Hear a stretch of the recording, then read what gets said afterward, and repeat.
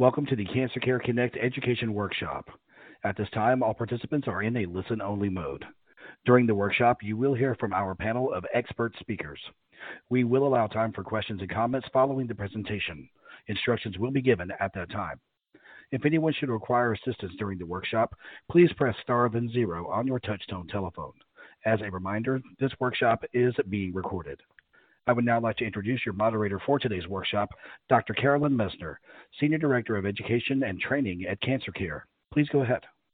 Oh, thank you so much, Dennis. And I, too, would like to welcome everyone to today's Cancer Care Connect Education Workshop, Liver Cancer Treatment Updates.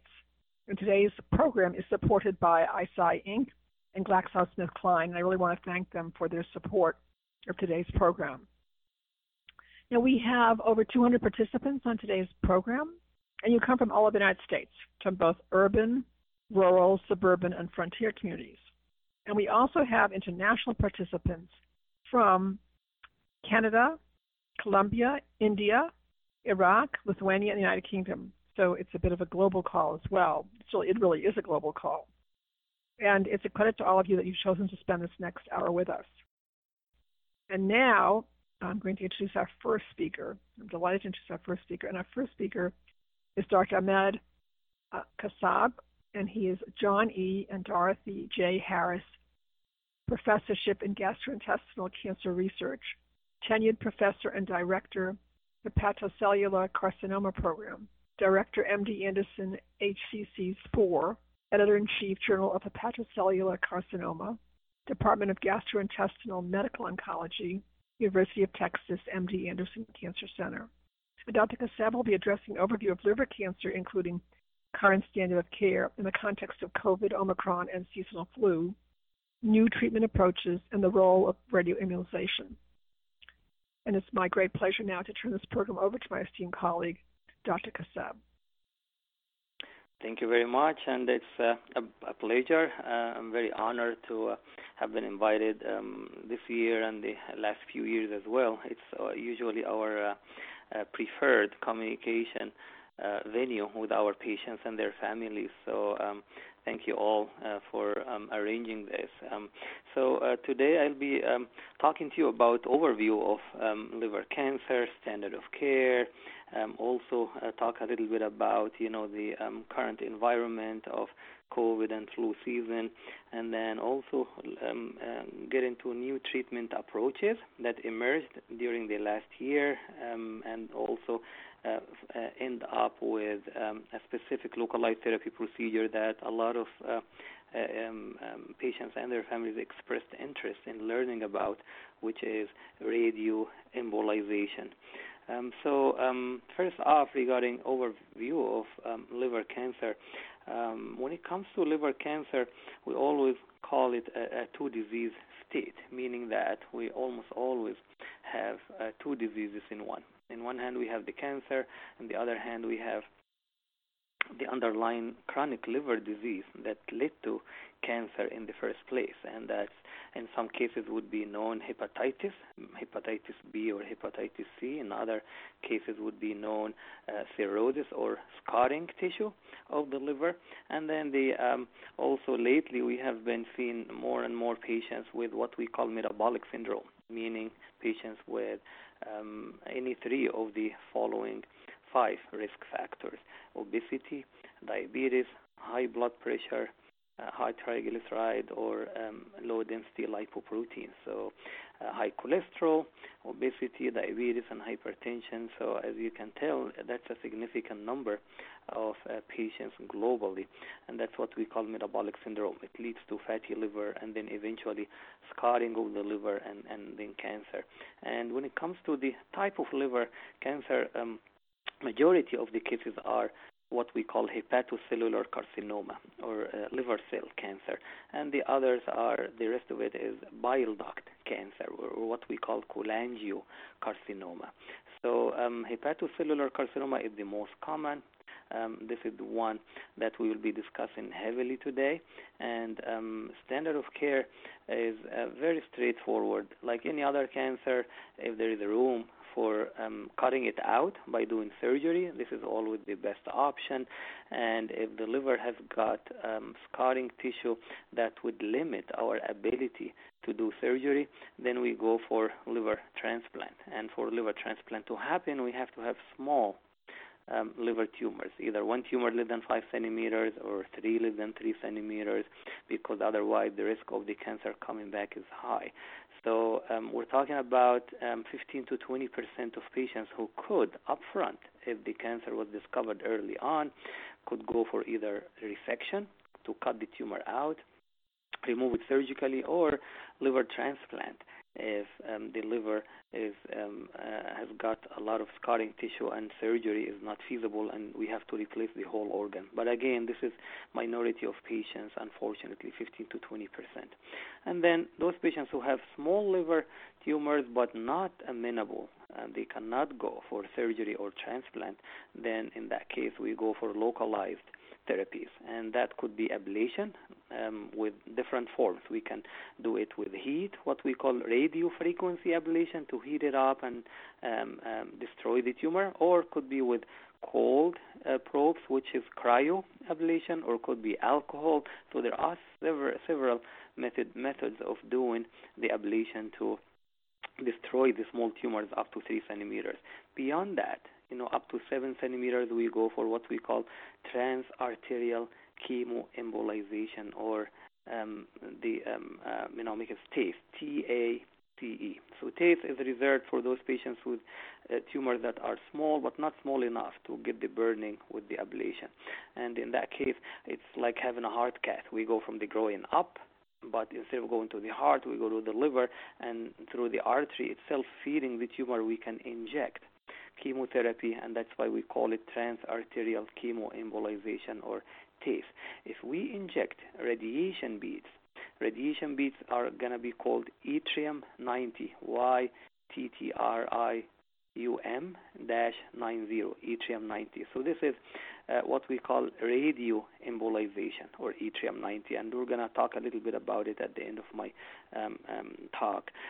So this is the localized therapy. Very small tumors, we go for the burning with the ablation, and then a little bit bigger with the chemoembolization, and then bigger than that, or multiple tumors, we do the radio embolization, because we inject radiation spheres so patients and the liver tolerate it better. And then finally, for those patients who have more advanced tumors, so they are not small enough to undergo localized therapy, they cannot be taken care of surgically. In these cases, with advanced tumors, invading majority of the liver or the portal vein, or metastasizing outside the liver, stage 4, going from the liver to other organs, in that case we go for systemic therapies. And for systemic therapies, it's either by vein or by mouth. And we do have a lot of those drugs, approved in the last few years. And the two big categories here are either immunotherapy, which is basically intravenous drugs to stimulate our own immune cells to attack the tumors, and that's how we can control the tumors and prevent them from growing or spreading. And this could be done with immunotherapy alone, with 2 drugs combined, or immunotherapy and other drugs.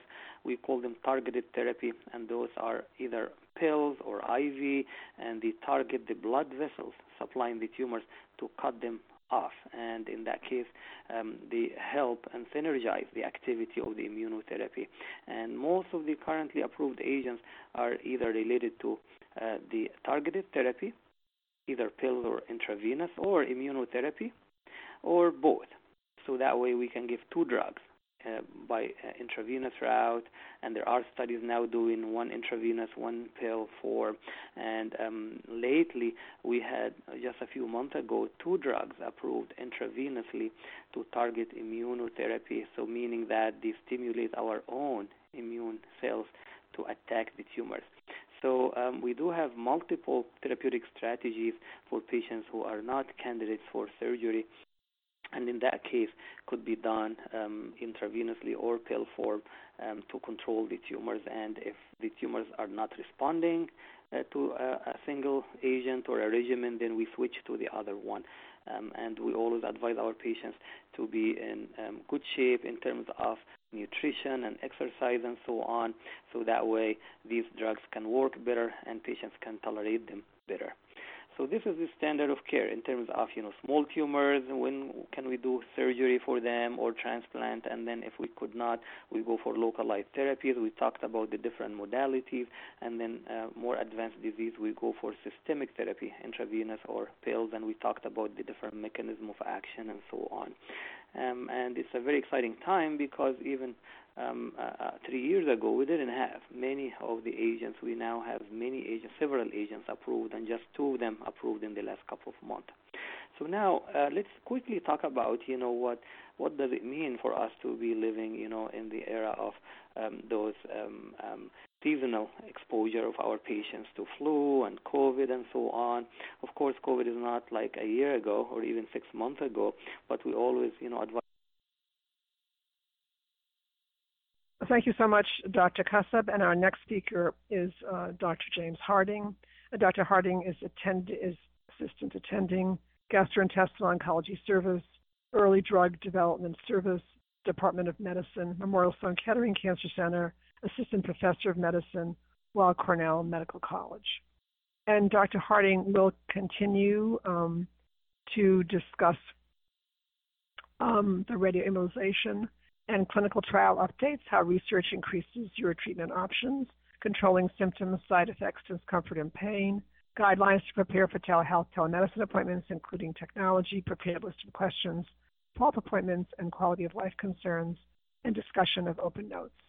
It's really my great pleasure now to turn this program over to my esteemed colleague, Dr. Harding. Thank you so much. It's a real pleasure to be here and to follow up where Dr. Kassab had left off. He was speaking simply about COVID-19 and its continued presence. This obviously has shifted a bit in that we now have vaccines for it, and it tends to be mild. So when interacting with your provider, please always let them know if you're feeling ill for that management. Dr. Kassab was also going to speak about radioembolization. As he already noted, radioembolization is a form of regional therapy that is used to treat liver cancer that remains in the liver, and this cannot be removed with surgery and or transplant. Radioembolization is a complicated technique that is used widely for the treatment of liver cancer. It involves feeding a catheter to the blood vessels that feed the liver tumor and delivering particles that have a small radioactive molecule on them. And then over time, the particles deliver radiation directly to the tumor. This is used in the treatment of liver cancer, and you may be a candidate for this. However, I always strongly recommend what's called a disease management team review at an academic center or a center of excellence for liver cancer to see if this is a potential use for you. Moving to my area of topic, which is clinical trials. Clinical trials are how we develop new therapies for liver cancers and other solid tumors. And there are 2 general types of clinical trial. One is a therapeutic study. The other may be an observational study or a translational-based therapy study. And so the latter is really where doctors are asking you for information about your cancer. They may be requesting samples like blood work or biopsies. And this type of work is non-therapeutic in nature, but may help scientists and clinical trialists develop new therapies for your cancer in the long run. And this is always ongoing at any major medical oncology center.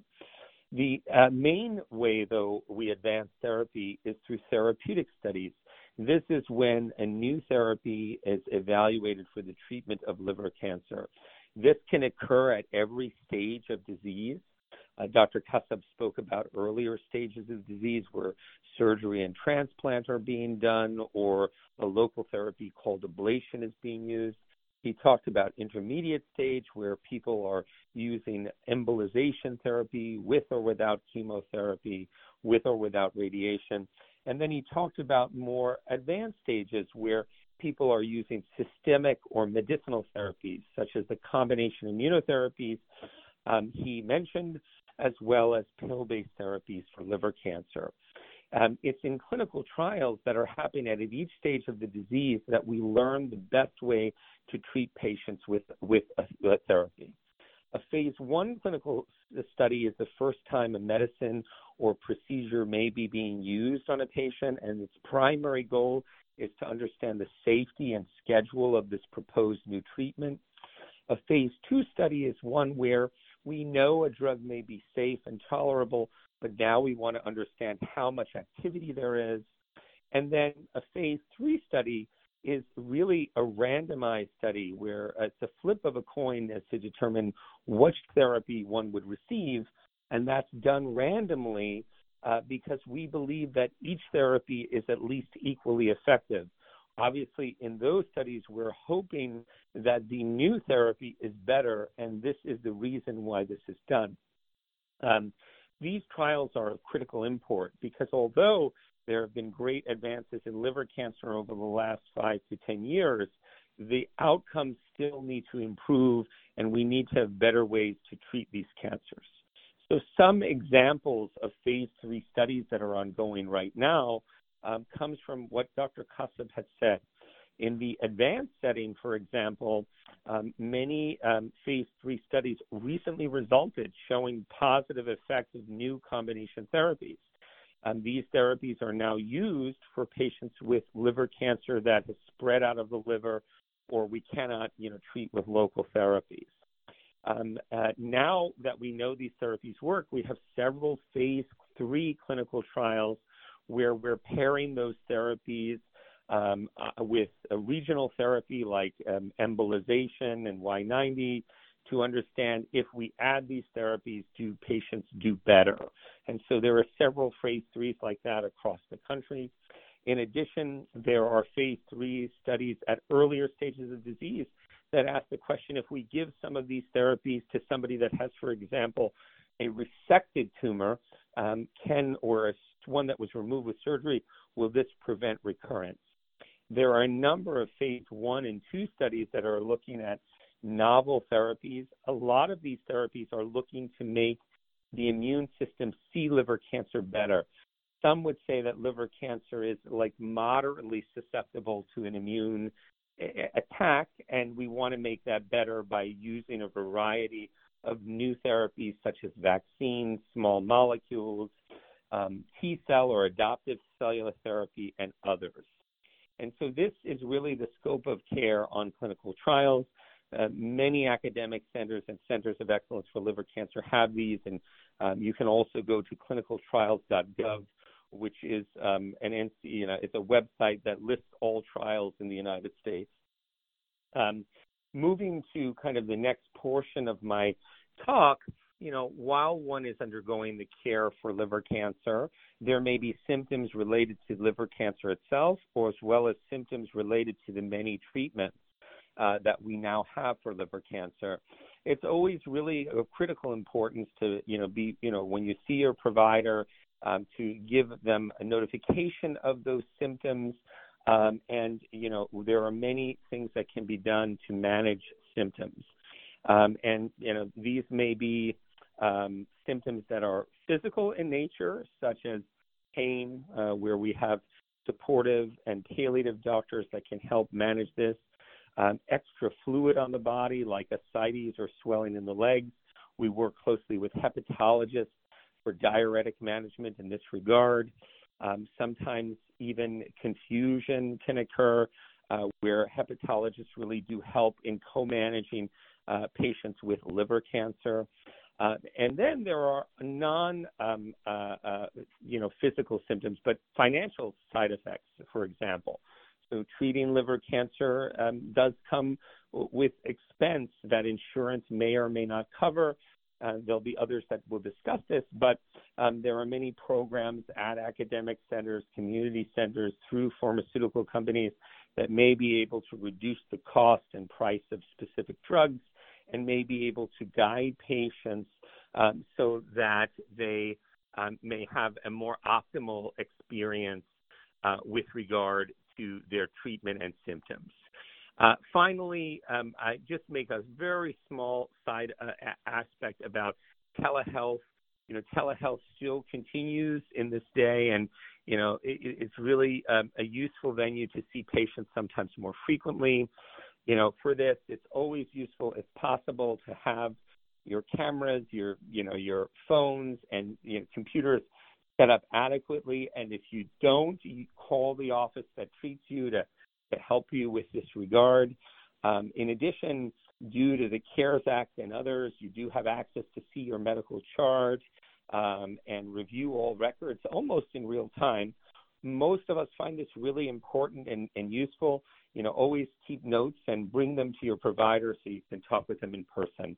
I thank very much Cancer Care for the invitation, as well as to the prior speakers and those after me, and best again to all. Thank you so much. Very comprehensive, and so appreciate your speaking on today's program. Thank you. And our next speaker is Ms. Diana Bairden, and Ms. Bairden is an oncology dietitian at the Michael E. DeBakey VA Medical Center. And Ms. Bairden will be addressing nutrition and hydration concerns and tips. Thank you so much, Carolyn. So nutrition and hydration are essential, not only to the tolerance to your treatment, but your quality of life, how you feel, your energy level. And as we've heard today, there's a lot of different treatments for liver cancer. And so throughout your course of treatment, you may experience different side effects just based on whatever your journey looks like. A dietitian can meet with you and discuss how to modify your diet based on the unique treatment that you're going to be going through, and then your unique side effects. It's very important to recognize that, although there's some expected side effects that a patient might experience, not all patients experience the exact same side effects from treatment. And so it's very important that you know what your unique needs are. Now, some possible side effects you might experience are things like a decreased appetite. You may experience a feeling of reflux or indigestion, or actually have reflux and indigestion. Feeling full quickly is very common for patients. Sometimes nausea, constipation is a common side effect I see a lot. Some patients have diarrhea, and sometimes vomiting, and then weight loss kind of goes hand in hand with some of these side effects, just depending on how extensive they are and how much intake you're able to consume. But again, a dietitian is part of the healthcare team, so talking with your doctor about meeting with your dietitian not only can help you with the side effects that you're experiencing in modifying your diet, but also giving you some specificity in like your calorie and protein and fluid needs. These unique components can change based on the type of treatment that you go through, and so it's important to just keep in touch with your dietitian throughout your cancer journey. Now, typically, there's an increased need for protein with patients undergoing treatment for liver cancer. And so that might be a common conversation you have with your dietitian is related to sources of protein, which are animal proteins are very common, things like eggs, cheese, yogurt, chicken, tuna, any type of fish actually, or seafood. And then there's some non-animal protein sources, things like tempeh, tofu, beans, peas, and lentils. And so communicating with your healthcare team is the key.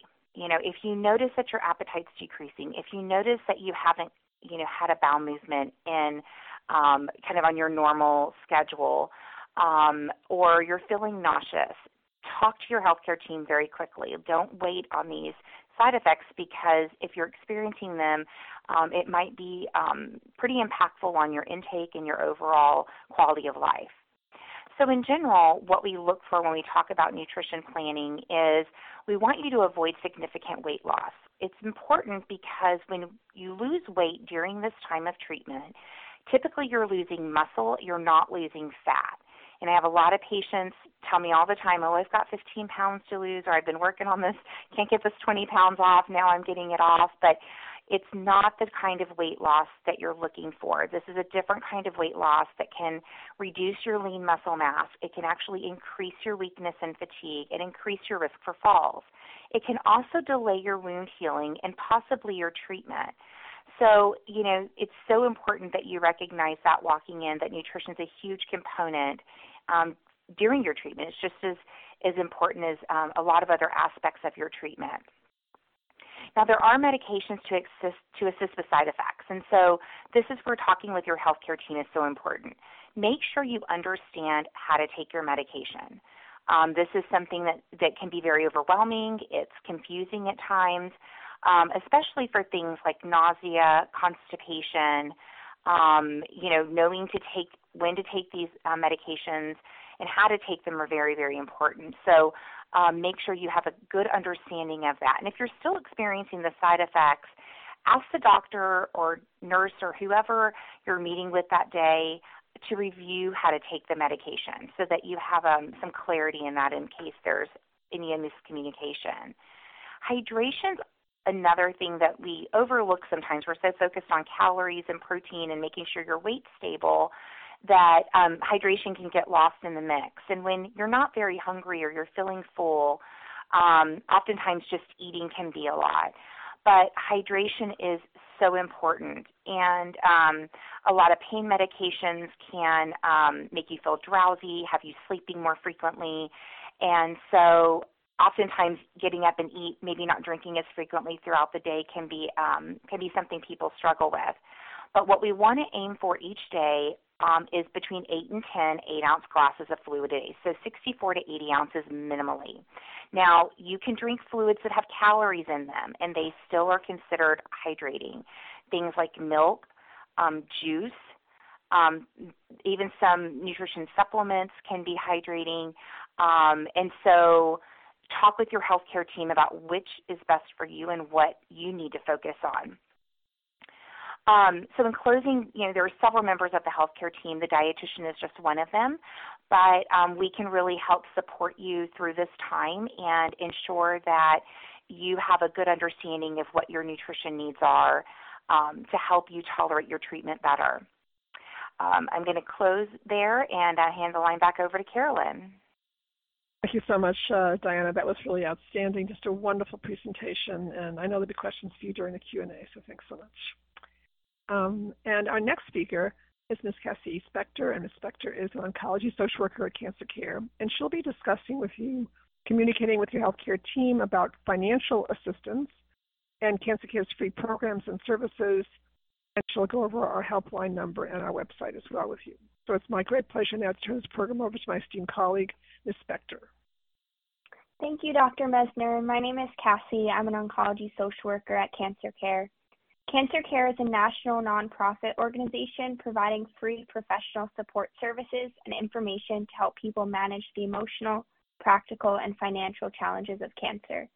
Our comprehensive services include resource navigation, counseling, support groups, educational workshops, community programs, publications, and limited financial assistance. To become connected to any of Cancer Care services, those interested can call Cancer Care's National Hope Line to speak with an oncology social worker. There are many aspects of a liver cancer diagnosis that may be addressed through psychosocial supportive services. Making informed treatment decisions, quality of life concerns, and communication with one's medical team are important topics that can be discussed with an oncology social worker. A cancer diagnosis can be very overwhelming. Additional support and guidance, as well as establishing a supportive network, may help relieve feelings of anxiety related to one's diagnosis. It can be beneficial to determine ways to approach these challenges that may surface. By calling Cancer Care's Hope Line, one of our social workers can help navigate ways to seek support services. On Cancer Care's website, cancercare.org, there is a wide array of reading material and information related to liver cancer. This includes publications about speaking to your medical team and coping with the cancer diagnosis, as well as stories of help and hope through Cancer Care's podcast, Cancer Out Loud. Upcoming and recorded Connect education workshops like this one today can be found at cancercare.org/connect, including several workshops specific to liver cancer. As Dr. Harding mentioned, people diagnosed with liver cancer may experience practical and financial concerns through one's treatment. Unfortunately, financial concerns may be a source of continuing stress. When diagnosed and throughout treatment, it may be helpful to discuss any financial or practical concerns with your medical providers. Often, people are uncomfortable talking to their healthcare team about these financial concerns or practical needs. However, your healthcare team is very accustomed to these conversations and can help ensure you have access to the treatments that you need. It may also be helpful to connect with a social worker, patient navigator, as well as the financial department at the treatment center to see if there are any financial options available to you. Please know if you are encountering any financial hardships, there are organizations that may be able to help you. Cancer Care offers resource navigation services nationally in English and in Spanish to patients, post-treatment survivors, and caregivers affected by cancer. We offer a short-term, strength-based approach to resource navigation, where the social worker or resource navigator will work with the client to connect them to resources, referrals, and financial assistance. Additionally, to find local organizations that can help you, you can visit cancercare.org/helpinghand. This guide allows you to search by zip code and diagnosis to find a list of national and local organizations and what they can assist with. If you are interested in learning more about the support services that we offer, I encourage you to call Cancer Care's National Hope Line at 800-813-4673 to speak with one of our oncology social workers. It has been such a pleasure to be part of this very informative program. Thank you for your attention and opportunity to speak today. And I will now turn it back to Dr. Messner. Oh, thank you so much, Ms. Spector. That was really outstanding. Just a wonderful presentation and lots of resources for people to call. And also, I should mention to you that we have been mentioning a few other websites throughout the program and phone numbers. So all of that, you'll be getting a SurveyMonkey from us in a couple of days. And when you get that SurveyMonkey, it will include all the resources that Ms. Spector mentioned and that were mentioned about clinical trials. And so anything like that, we're going to be sure that you have that in addition to having we'd like you to fill out the evaluation, but also you'll have those resources spelled out for you. And now we're going to move right on to the Q&A. And I'm going to ask Dennis to bring all of our speakers on board for the Q&A, and we're going to take your questions. So, Dennis? Thank you, ladies and gentlemen. At this time, we will take questions from the web only. You may submit questions by clicking Ask a Question. And we have quite a few questions here. I'm going to start with Dr. Kaseb. First question has to do about someone who's taken previous immunotherapy and wondered about are there any newer immunotherapy or systemic therapies to try after therapies that may not have worked, systemic therapies to try, especially for those who have previously taken all of the older standard of care meds. If you could comment on that, Dr. Yeah, that's a great question. And this question is going to be, coming up, over and over in the next few years, if not longer, because we do have approval for immunotherapy in hepatocellular carcinoma, either as single agent, so drugs that could be used alone after progression on frontline therapy, or in combination with other targeted therapy, as I mentioned, drugs targeting the blood vessels, or even combination with other immunotherapies. So if the patient underwent treatment with one immunotherapy drug or a regimen that had only one immunotherapy drug, yes, physicians always try to still do immunotherapy, but you have to use two immunotherapy drugs together or use a different kind of targeted therapy. So this is the era where, you're really going to have to rely on your medical oncologist and the treating team discussing in a team manner, what's best for you based on the not only response but also tolerance. If patients go through immunotherapy, they don't handle it well, we try to avoid it. So it's a mutual decision between the physician and the patient based on tolerance issues, quality of life issues experienced on the first immunotherapy regimen, and that will dictate what to change to. But there is always opportunities for combination strategies in these settings.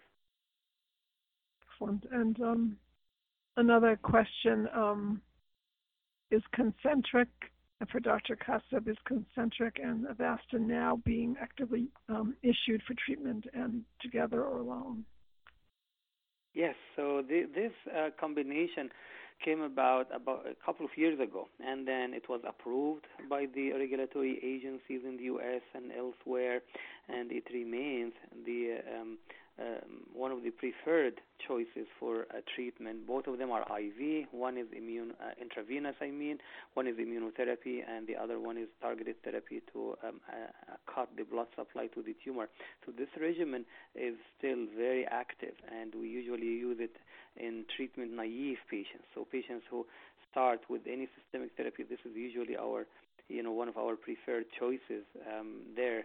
And even those patients who didn't receive this treatment and they received other pills or IV forms, there is always room to go back to this regimen if their oncologist thinks that it's a good choice based on risk profile, organ functions, and so on. But it is a good option even in those patients who did not start with it. And the question for Dr. Kaseb, can liver cancer return if you get a liver transplant? So after liver transplant, the data showed that the risk of the tumor recurrence is 5 to 10%, depending on the original tumor status. So those tumors that were, very large, for example, or had some invasion into a vessel, when they took the liver out, they saw that there are some risk features that, could dictate the recurrence time and all of that, but always transplant teams, they work in a team manner with the medical oncologists and the rest of the team to make sure that the risk of recurrence is minimal. So yes, there is a risk, but if it is done properly, the risk is very low. Excellent. And a question again from one of our participants for Dr. Kaseb. When a patient does great on immunotherapy, but it fails after a year, an example, will you still try another immunotherapy in combination? In what circumstances will you not retry immunotherapy? So I would not retry immunotherapy if, patient had been on 2 immunotherapy drugs at the same time. So if we used dual drugs targeting immunotherapy, because otherwise you're left with single agent drugs, which wouldn't make a lot of sense, or another dual. And the 2 dual combination strategies for immunotherapy, they work very similarly. So that's the one situation where I don't continue with immunotherapy if patients just received 2 drugs of immunotherapy together. Another scenario where I try to avoid immunotherapy if the patient experienced severe side effects related to immunotherapy. But if the patient tolerated immunotherapy well and only used 1 drug, there is room to continue with immunotherapy either in combination or using another targeted therapy with immunotherapy. And in this setting, we also have single agent drugs, pills, that we can use, approved for liver cancer, just single drug in the oral form. So there are options for those patients who progress on front line, even if immunotherapy was used. Thank you. And another question for Dr. Kaseb. Does your liver regrow from partial removal of the liver? Yes, in general, the short answer is yes, and depends on how healthy the liver is. So the regeneration will be dependent on the degree of the scarring of the liver. If the liver is very healthy, then you get the regrowth faster and to a bigger extent. And that's why, in general, after surgery or even transplant, we still follow our patients closely with the regular imaging schedule to make sure that we watch their liver very closely. Well, this is a question from our participants. Can someone with liver cancer still drink alcohol? We don't advise it in general because of the injury related to the alcohol drinking on the liver, not only the cancer but the normal liver around it. And most of our patients have underlying liver injury and liver disease, and the liver functions are not very normal in majority of patients. We always advise our patients to avoid anything toxic to the liver, including alcohol drinking. Excellent. And Ms. Bearden, could you say a bit more about diet after having a transplant? Yeah, so this is a good question in general. Not only after. I'm sorry. Oh, that's okay. Go ahead. Okay, yeah, absolutely. I just, as far as the nutrition side goes, we talk with patients about food safety, especially after a transplant. And so it's about cooking foods to certain temperatures, avoid eating in common areas such as buffets, potlucks, things like that. There's also, we give information about storage of food in the refrigerator. We want vegetables and fruits and stuff at the top of the refrigerator. Keep your meats and other animal products at the bottom in case they leak. We don't want things to be contaminated in the refrigerator. With immunosuppressive drugs, your immune system is suppressed, so your body will not reject the organ. And so it puts you, it's a special place where we just have to be very careful when it comes to food safety. Also, after a liver transplant, there's healing that happens. So based on your unique needs, some people are, struggling with other comorbidities such as diabetes or some other things. There might be some diet modifications based on medications that you're given post-transplant. Sometimes we see patients who have challenges with blood sugars after post-transplant. And so there might be some modifications diet-wise with that. Protein's always an important component as far as the healing from a surgical intervention, and maintaining hydration is very important. So those are a few things that we would definitely touch on post-transplant as far as nutrition goes. And Dr. Kassab, did you want to add something to that? No, this is great, and I was going to also say that this is true regardless what kind of therapy we end up doing, whether surgery or transplant, or even systemic therapy with those intravenous drugs, because it's always critical to have good nutrition, and that will always stimulate our own immune cells. So quality of life in terms of nutrition and exercise are always great, no matter what kind of treatment we do. So I reiterate what Diana said 100%. Excellent. And Ms. Spector, a question for you about the support groups. If you could say a bit more about the support groups you may have for people with liver cancer and just what services we offer them. Yeah, of course. So we offer support groups both for patients and for caregivers. So nationally, we offer online support groups, and these are online message board groups that are password protected and led by oncology experts and oncology social workers. So what you can do is, if you are interested, you can go onto our website, cancercare.org, and you'll see on our website support groups, and you'll be able to see the whole list of online support groups that we do offer. We also do offer live support groups, which are on Zoom, but those are only limited to patients and caregivers in New York and New Jersey. So if you are interested in any of our support groups, you can go onto our website and see exactly what we do offer. And we do offer a lot of national support groups as well, so just be aware of that as well. And I actually want to just thank our speakers. You've been phenomenal on today's call. It's been an amazing call. And I do want to comment on the fact that there are lots of questions that we have yet to answer. So I want to comment on that too. There's a lot of questions for today's program.